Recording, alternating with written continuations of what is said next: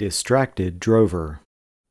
The Bible says in Luke chapter 9, verse 62, "And Jesus said unto him, No man, having put his hand to the plow, and looking back, is fit for the kingdom of God." Drover pricked his ears. What was that sound? A raccoon? A bobcat? A thief? Or merely a stray puppy? With a bound he was off the porch.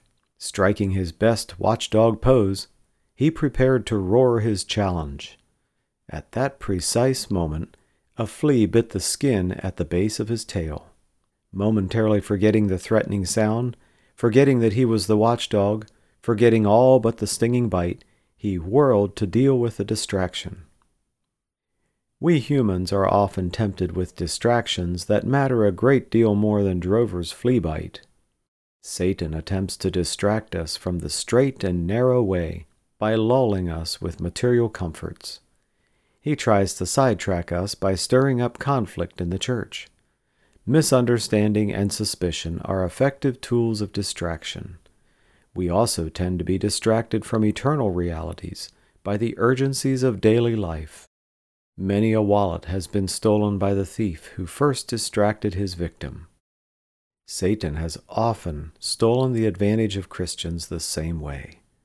For example, some churches have sounded the alarm over the looming dangers posed by advancing technology, only to find that while they were busy keeping an eye on such obvious threats, subtle, divisive, worldly influences slipped in the back door. Was it all a clever distraction of the evil one? Drover does his best to run a one-dog security service, but he has no one to cover for him while he is being distracted. However, in a unified, spiritually minded brotherhood of believers, what one misses, another may see. This provides a tremendous benefit in our battle against evil.